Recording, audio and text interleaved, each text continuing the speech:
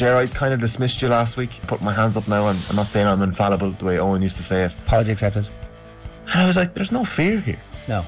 Things don't fear Dublin anymore. Subscribe to the OTBGAA podcast feed wherever you get your podcasts.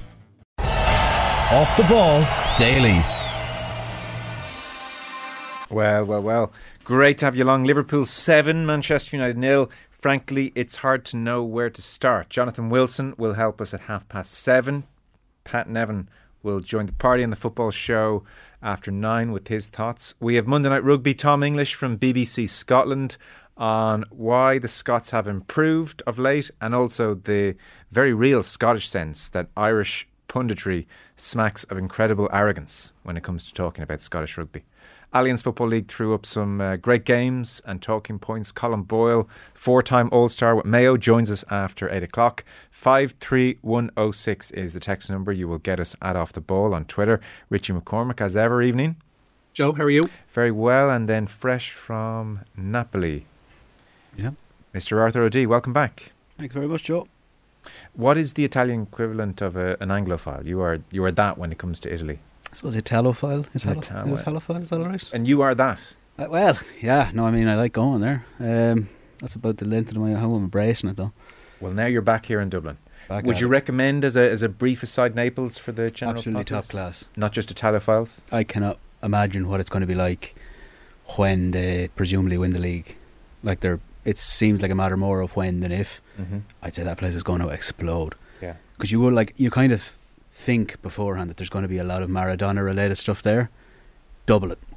Yeah. He's everywhere, all the time, everywhere. You walk around the corner, big huge wall, huge mural that will be, you think the centrepiece of a thing, but there's loads of them. It just he's everywhere. His representation is everywhere, way more than even sort of religious representation. It's him. Yes. Which is incredible.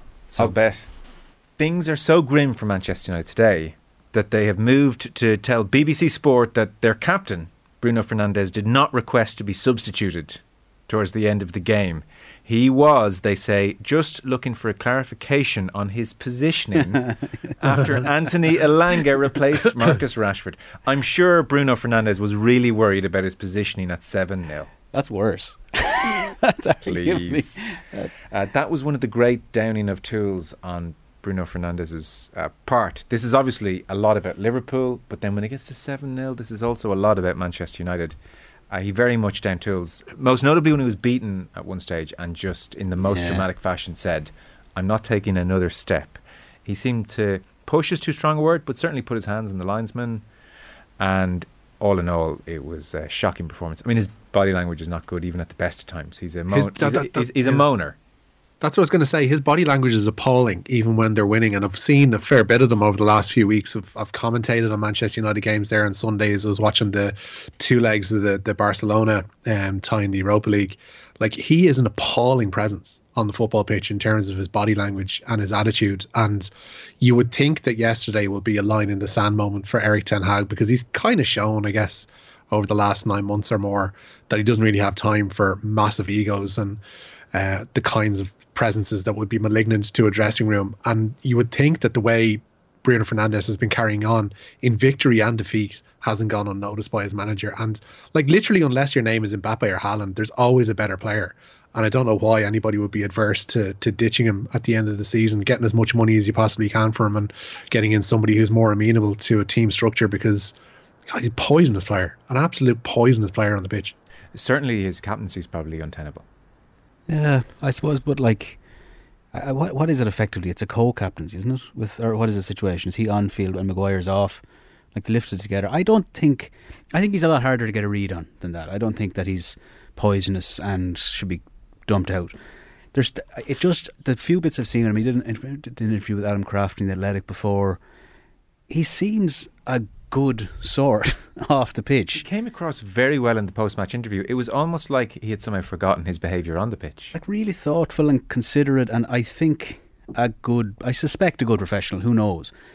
But it's completely then at odds with what he does, and yesterday was just bizarre. And he always is kind of just sort of raggy, getting angry with everyone else, and so I don't know, but I don't know if it'll be a case where they'll just dump him out or look to get rid of him. It kind of got lost in the Sky panel afterwards. There was a lot going on. But Souness, one of his big complaints, and he made the point to Keane, and then the conversation went elsewhere. But he was saying one of the things about Bruno Fernandes that really irritates him is that, say you're in possession, Bruno will be 10, 15 yards away from you, but like telling you with his arms, pointing which way to run, who to give it to, directing traffic. Yeah.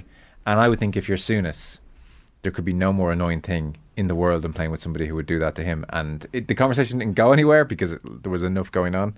But he does that too, and that's even when things are going well. So I do partly assume as well, because he made such a lightning start. Do you remember like when he came in, Oh, yeah. he was the only positive thing, had that ridiculously positive start. I do suspect he sees himself as somewhat central to everything that's going on. Now, talent-wise, ability-wise, whatever else, that might not be the case, but I do suspect he feels a significant burden. That's not to say he's handled it well at all, but I do suspect it impacts him personally quite a lot. And I don't know, like, what does 7-0 then do to you? Like, it just kind of, I'd say it's just for him and maybe not them. It's just a complete scrambling experience. Yeah, Like, a few of them were scrambled. At one stage, Luke Shaw just said, "Well, screw this. I'm just going to bash into Núñez, and then I'm going to walk into his back rather than try and play football." because what do you do? Like, it's At 7-0. Like- Well, apparently Bruno Fernandes goes over to the touchline to just clarify his positioning. AKA, Where can should I he be be? positioned on the bench, please? I'd say he got some amount of abuse walking over there. Richie, for Liverpool, it's an amazing day. I mean, Yeah. Souness was ridiculed a touch pre-game. Now, even he couldn't have seen this coming, obviously. But to be fair, his logic that against Everton, if you look at the quality of goals against Everton and just that general performance, there were more than just flashes in that game. Newcastle win away from home had, again, flashes. The first half against Real Madrid was a pretty concerted 45 minutes. The 2 goals conceded, and notwithstanding, you mix all that together, plus the fact it's Manchester United coming to Anfield. Certainly it wasn't beyond the bounds that Liverpool would do enough to cause trouble. But then, I mean, it just went to a whole other level. Cody Gakpo has announced himself. He has. He took his goals well. Darwin Núñez took his goals well. They've gone 5 games, I think it is, in the Premier League without conceding, which is now back to where they prefer to be in terms of their defensive abilities. Virgil van Dijk coming back in, I don't think has been coincidental to that. The fact that they're back to full force in terms of injuries hasn't been gone unnoticed either. Like, it was just a very good performance. There were bits and pieces. If you cobble together a lot of their recent performances that you mentioned there, the Wolves game I think is probably the one that's most complete. The Palace one is a weird outlier because it was just scrappy and they wanted to keep in that one. But the Newcastle game, certainly, they got back on their feet after the wobble of Madrid and looked very good yesterday. Like, there was a lot of that quick interplay in the final third that I don't think we'd seen since they were at their absolute zenith as a team. And that's something that they tore teams apart doing over the past 5 years. Like, they really did. And that was there in bucketfuls yesterday. Their midfield actually looked imposing for the first time in a long time. Performed well as a unit. I thought Harvey Elliott was really good. Fabinho, I don't know if he's gotten the kick up the arse that he probably needed over the past few weeks, because we spoke here in this slot a couple of weeks ago how about he was circling down the drain and looked to be a finished busted flush at Anfield and was immense again yesterday. I don't know what's happened. Maybe it is a thing that they've gotten everybody back fit, but they managed to click everything together in a way that I haven't seen them do since probably towards the end of last season, when they were heading for trying to vie for the Premier League title and trying to vie for the Champions League. Like, they really were on fire, and you couple that with a team who get fried. And I'd really love to know the deep psychological analysis of not just, it's not a Man United thing, but it's a team in general. When you go 3-4-5 down, and you're suddenly like, how is this happening? Like, and you're trying to figure it out while trying to, put your finger in the dam again and try and stop more coming. Like, it's a really weird position mentally to be in, but they managed to completely fritz whatever Manchester United had going on.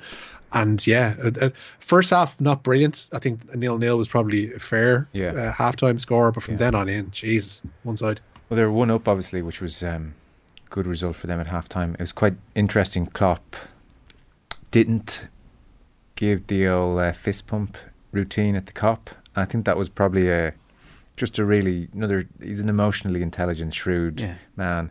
The optics of fist pumping we've only gone 7 points behind Manchester United, would have felt off. So he gave that gesture as if to say, no, we're going to have to do more before we're at that level again, which was quite telling. Loads of messages in already. Between Owen Sheehan trekking around Argentina and Arthur going to Naples, is there an OTB Maradona documentary in the works? I mean, there are worse ideas. I don't think Owen Sheehan is in the documentary making a state of mind right now. Never understand how refs put up with Bruno's crap, but seeing it ignored that he pushed the linesman yesterday, I realised it's because they're afraid of making a big deal out of something a Manchester United player does because of the inevitable media and fan backlash. I don't know what the logic was. I don't think there's a media backlash to be afraid of. No. If anything, the media love kicking Manchester United of late. I think it was probably a combination of he put just short of enough force into it to be deemed very, very serious. And there's probably an allowance for the fact that I think his brain was scrambled. Now, whether that's right or wrong, whether that allowance should be made is different. But I think it was almost like this guy's just out of his mind. And so I think he'll blow up if we haul him over the coals for this. And they let him off almost. And it's probably not the right thing to do, but I suspect that was almost on their mind, that he wasn't thinking straight. You were talking about emotional intelligence from Klopp as well. Like, I don't think it's beyond even officials in that situation to kind of see what's going on here. And like I think it's probably because it's kind of similar things have happened to Man United in recent years that it kind of becomes just somewhat used to it. But this is like a one-off thing in a player's career, and all these guys like 7-0. Yeah, and it's kind of it. You wouldn't even comprehend it. It would never have been a possibility. Mid-table match, City and Newcastle was a bigger game this week. Oh, stop. Just stop. The Petro State Derby. Lads, remind me who United were playing yesterday. Oh, disgruntled Liverpool fan.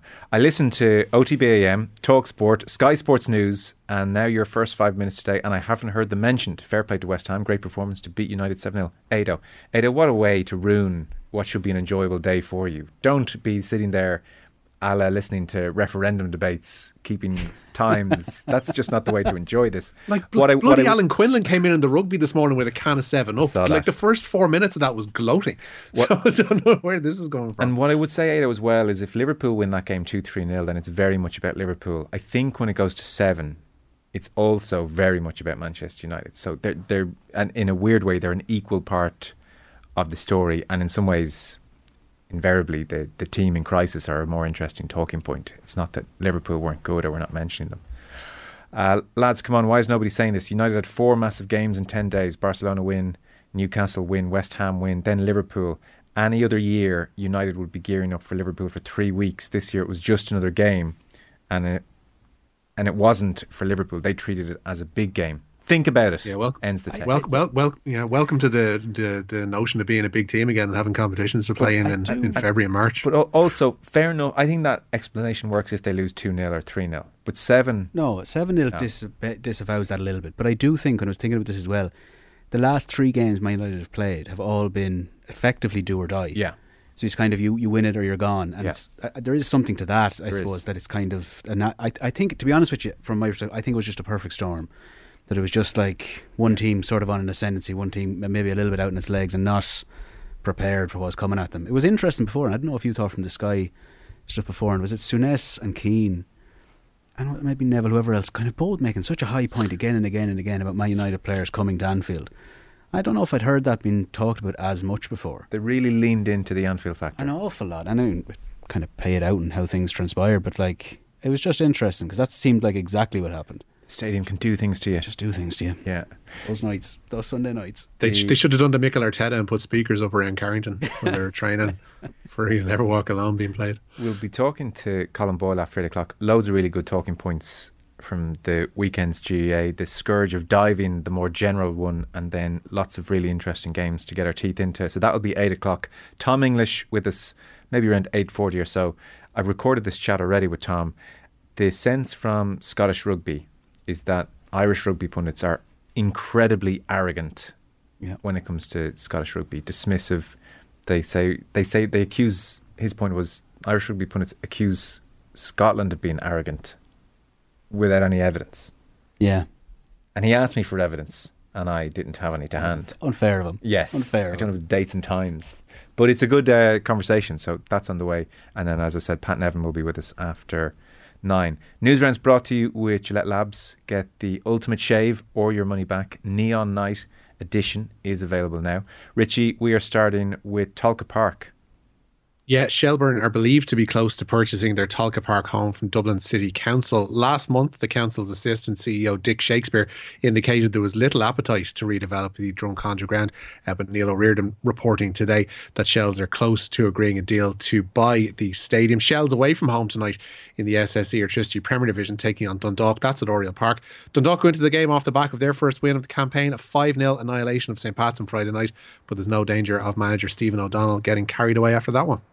Yeah, well, it gives our squad belief. It gives the players belief. Instead of me and us saying we're showing good quality day to day, gives them belief when they do it, when they do play to their potential, what they can do. So it's great for them to see that against another strong team and go and win the game like that. So it'll give all the individuals belief, and it'll give our team, the squad, belief, and it'll give the supporters belief. But we're like one swallow doesn't make a summer. We're not there yet. We're still a work in progress.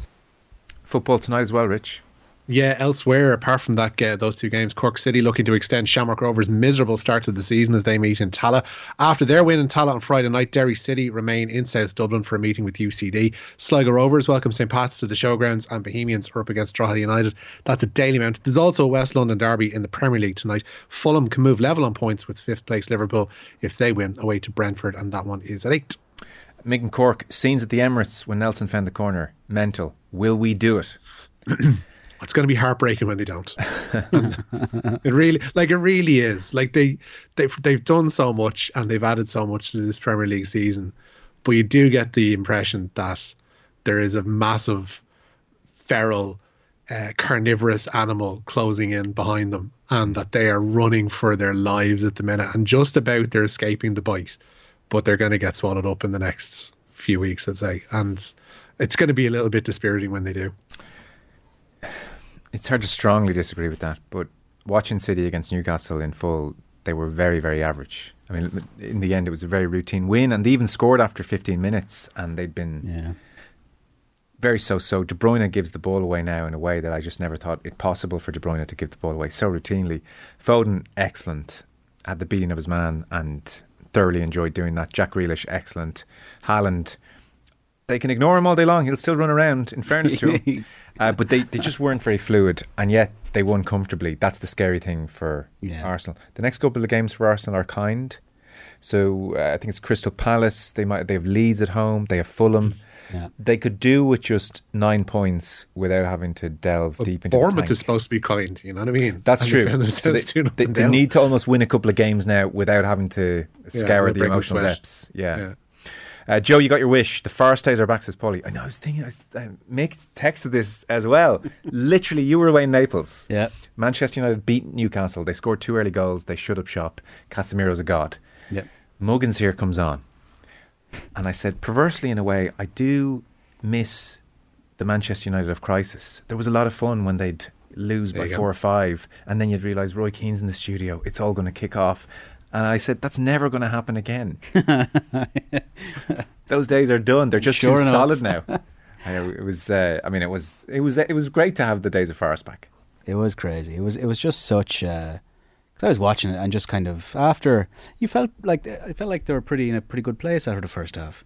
They're like, geez, they've really got a hold on this. And they were 1-0 down, but I thought perhaps they might have been the better team for the bulk of the first half. And then once that second goal went in, and then the third was Gapco's amazing goal. This is.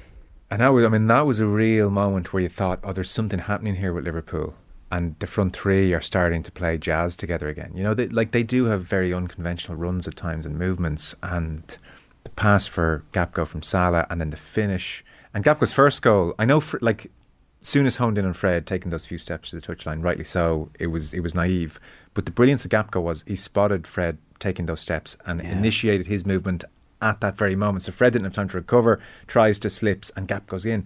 And also the pass from Robertson. So that's a couple of players suddenly in sync, and they haven't been in sync for so long. It was unbelievable seeing that in real time. Like when you see it, I think it's rare enough, especially at that distance, when, I suppose, just as a viewer, you can see the whole thing. Oh my God! Oh, there he's in. Yeah. And it was an amazing. God, the pass from Robertson as well was incredible. It's beautiful, but so good. And it needs everyone to be working at a high level. But that finish inside, that was, I think, as kind of what yourself or Richie were saying earlier, like that was them. That could have been from 2-3 years ago. That sort of thing where he just comes in, he's buried. Obviously not him. To give the Neville, it's a freak. Yeah. There's also something in that. Like, I found myself I agree with Souness when he was saying United have been getting away with this a little bit. This isn't all as well. There's something still not quite right there. And Liverpool, they've scored a lot of late goals this season, United. Yeah. Like, they put games to bed pretty late doors. And even if you go through scorelines where it's like 2 and 3, and the West Ham Cup game is kind of case in point, that was put to bed very late. And that's been a defining feature of this run, is that they've hung in, they've maybe been the better side in the game, and then they've put it to bed late. And it was Casemiro. They weren't able to do that yesterday. Casemiro and Martinez off the bench. Like, there's still a fragility to their squad at times against West Ham. So I thought Souness was right to make that point about United. But I also, like, when Neville said there was a freakish quality to the second half, there was. I mean, the Salah goal, the one off the underside of the crossbar, the build up to that is just pinball. Yeah. It's not even football. It's just going everywhere. And then Luke Shaw's clearance as well for one of the other goals, was it the Firmino goal, was bizarre. So I think the expected goals, are you a fan of XG? Oh yeah. Oh God. XG was a 3-1 win Liverpool. Yeah. Just shy of 2-1, but rounded up and it was a 3-1 win for Liverpool was the XG. So 7-0. I think, to be honest with you, like, if you're looking at it, you have, like, so the Liverpool's ceiling compared to Man United's ceiling still, they would still be considerably better Higher. team. Yeah, I agree. But over the course of the season, obviously, they've this is getting kind of inverted a little bit, as if Liverpool are back. Liverpool are 7 points off Man United. They're not in the top 4. They're going to get knocked out of the Champions League. They're out of the FA Cup. They got knocked out of the League Cup. They stunk the joint out against Palace. It's been a horrible season for them overall. Do you know what I mean? So I don't think, but from Man United's perspective, they're probably ahead of schedule. If things keep going the way we think they're going to go, like, I think they said at the start of the thing, did Liverpool finish 30-something points ahead of Man United last year? 34. Right, so, and now it's 7 in the reverse. Yeah. That's a preposterous turnaround. I think too much has been made of the silverware beating Newcastle, who aren't playing well. Everything's okay again. From Liverpool's perspective? From United's. From United's winning the Carabao Cup. No, like, it wasn't. And it's not, as Richie's saying, there are a lot of leads as well, was late in the day. But it's a 2-0 win, so it looks kind of more convincing on paper. Yeah. But I do think they don't, like, it's by virtue of the fact that, to be fair to him, like, Wout Weghorst is playing up front yesterday.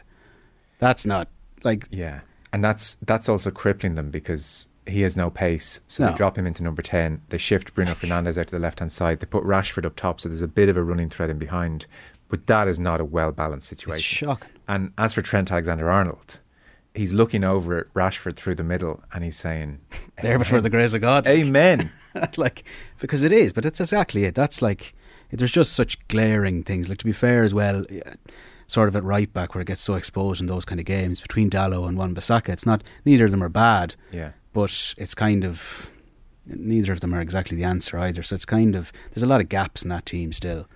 Jonathan Wilson is going to join us 7:30. Pat Nevin is with us after 9 o'clock. Richie, St Patrick's Day, it's around the corner. It is indeed, and the Republic of Ireland manager Vera Powell has been confirmed as Grand Marshal for the St Patrick's Day Parade in Dublin. She'll be joined by current Ireland defender Diane Caldwell and groundbreaking former Ireland international of the 70s, Paula Gorham. Manchester United players meanwhile have spent the day grovelling on social media following yesterday's humiliating 7-0 loss at Liverpool. Marcus Rashford says they can't let the defeat define their season. David De Gea says such results shouldn't happen, while Luke Shaw says it was completely unacceptable. Meanwhile, Bruno Fernandes will not face any action from the FA after that incident involving the referee's assistant. He appeared to nudge the official in the back near the touchline. The incident was spotted by the referee and his team and wasn't included in their match report.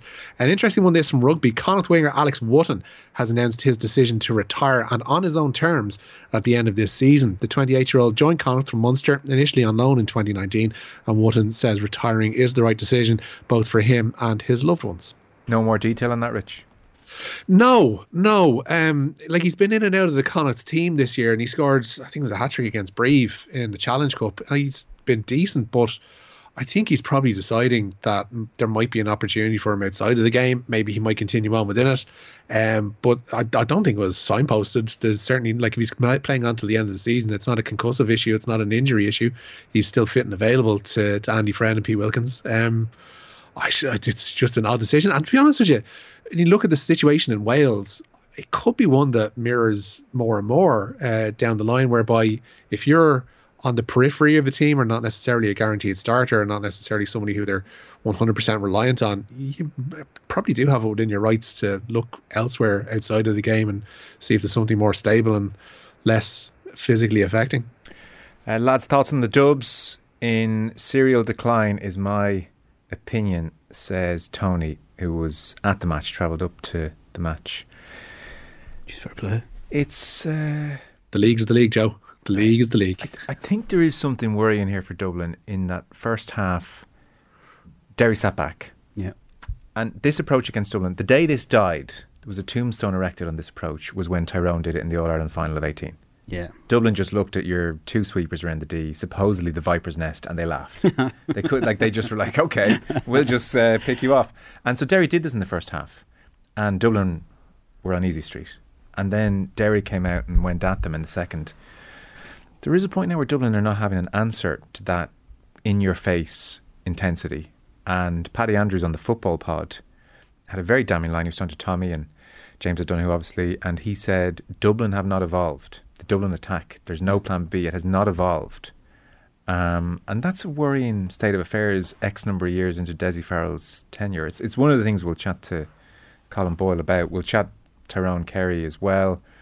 There was a moment where Clifford was swamped Dara O'Shea style by 45 Tyrone players and he ended up on the ground and the ref gave a free out and one of the Tyrone players, Roy Keane to Haaland style, leaned down and let him have it on the ground. And I thought to myself, they're back. Yeah, they're back. You may not like them, but they're back. Isn't it amazing though, whatever capacity they have to just do that, whatever's gone before, whatever was happening last week, Kerry up at home. It's interesting the point you make about Dublin, sorry, because my only question with that would be not knowing enough of the intricacies of all these things, but like the brute numbers, I think last year Kerry beat Dublin by a point. Dublin are missing their best forward. Yes. And Kerry have a generational talent in David Clifford. I wonder, are the systems or whatever else so different, or is it a case of just like fine margins and amazing players? I don't know. Be right. You could be well be right. Who knows? I don't know, but I do suspect, like, and listening to Paddy on the pod as well, like they still have a bit to go in terms of getting like McCaffrey and Mannion back up to speed, and all of a sudden then it's like they have extra gears. There's no doubt. Colin Boyle will provide clarity. He'll tell us after 8 o'clock. Rich, sorry, I've gone to touch over. Do you want to give us last story or two? Yeah, it's been confirmed that Grant Gilchrist will miss Scotland's Triple Crown decider with Ireland. The lock has received a 3-match ban following his sending off against France. Gilchrist could, however, play for Edinburgh against Connacht in the URC if he completes our old favourite tackling school. And League of Ireland director Mark Scanlon says a new cross-border women's competition will guarantee clubs more top-quality games. All 11 women's Premier Division teams will compete, with 5 from Northern Ireland. In the Football League, they're split into 4 groups of 4. The competition is going to get underway on June 18th, and a final is going to be slated for July 16th. Very good, fellas. We're out of time. Richie, thanks a mil. Nice lads. Arthur O'D, thank you. Cheers, Joe. Ger, I kind of dismissed you last week. Put my hands up now, and I'm not saying I'm infallible the way Owen used to say it. Apology accepted. And I was like, there's no fear here. No. Teams don't fear Dublin anymore. Subscribe to the OTBGAA podcast feed wherever you get your podcasts.